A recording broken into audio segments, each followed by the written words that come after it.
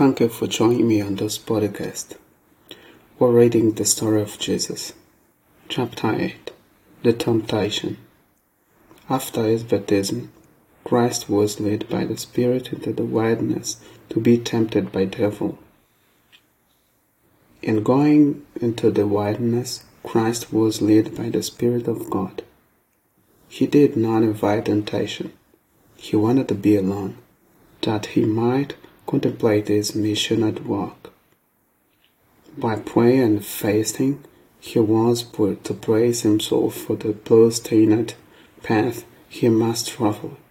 But Satan knew where the Savior had gone, so he went to tempt him. As Christ left the Jordan, his face was lighted with the glory of God. But after he entered the wilderness, the glory disappeared.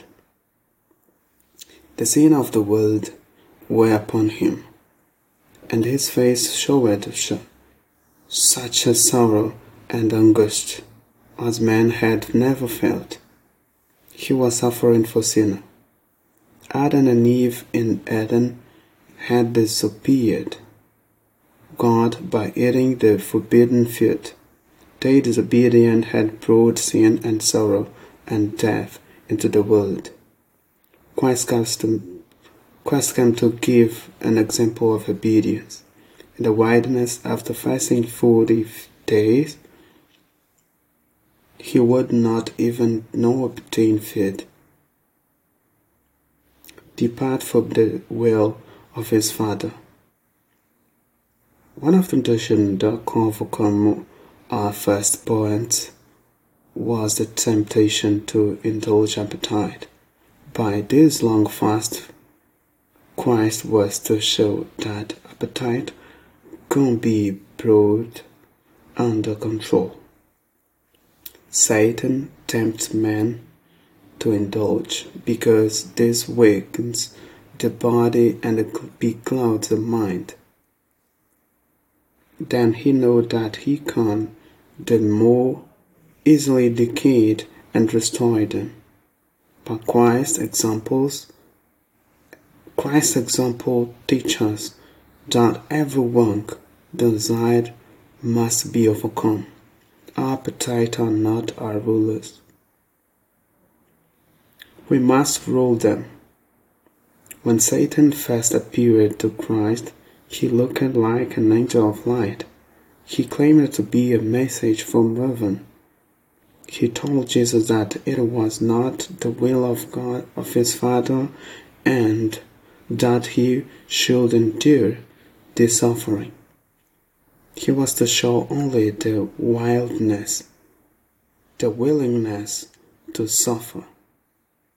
When Jesus was struggling against the nearest bank of hunger, Satan said to him, "If thou be the Son of God, command that this stone to be made bread." But since the Savior had come to live as our example, he must endure suffering as we have to endure it. He must not work a miracle for his own good. His miracle were all to be for the good of others. To be the man of Satan, he answered, "It's written, man shall not live by bread alone, but of a word that proceeds out of the mouth of God." Thus, she showed that it is far less important to provide ourselves with a food than that we should obey the word of God.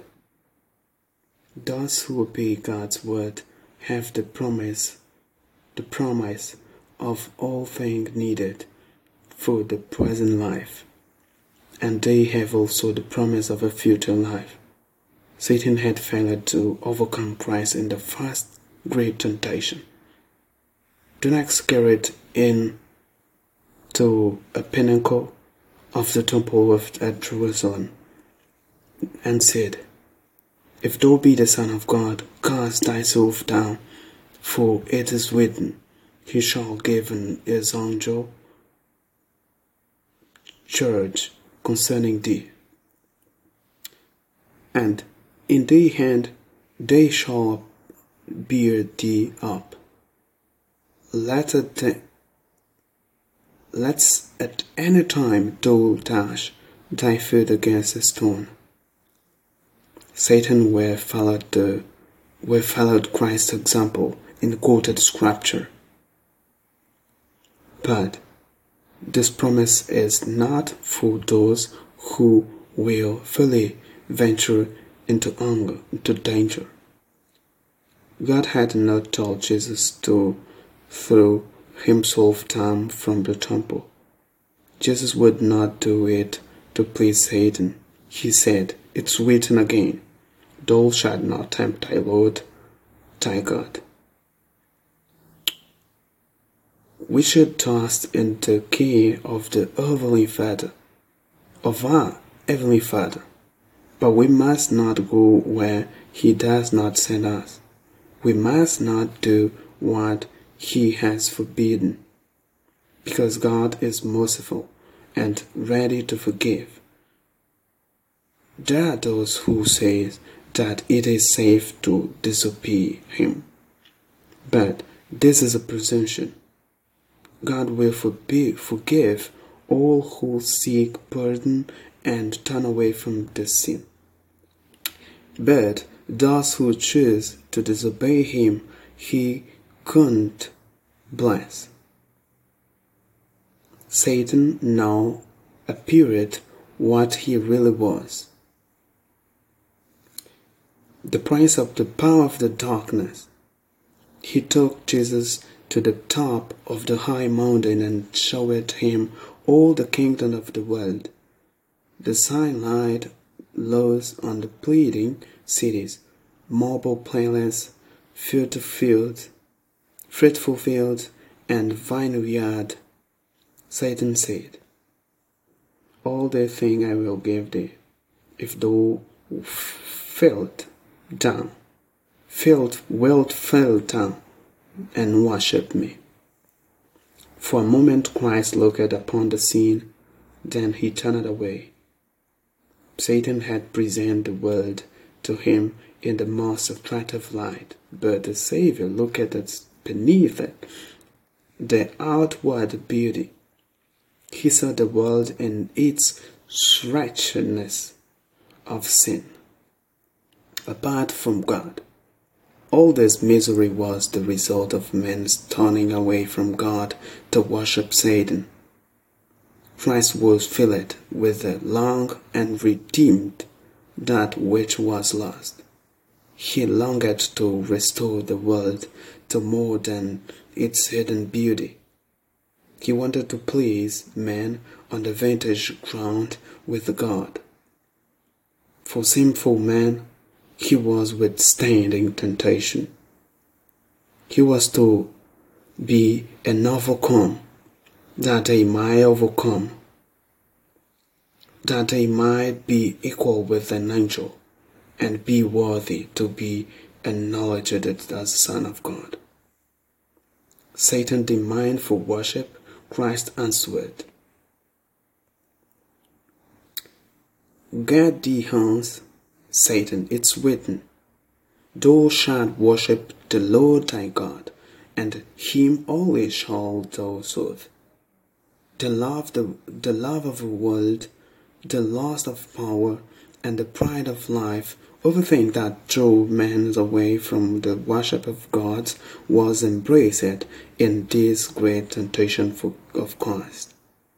Satan offered Christ the world and its riches if he would pay homage to the principal devil. So Satan presents us the advantage to be gained by the wrongdoing. He whispered to us, "In order to succeed in this world, you must serve me. Do not be too particular about truth and honesty. Obey my counsel, and I will give you riches, honor, and happiness." In obeying these counsels, we are worshipping Satan instead of God.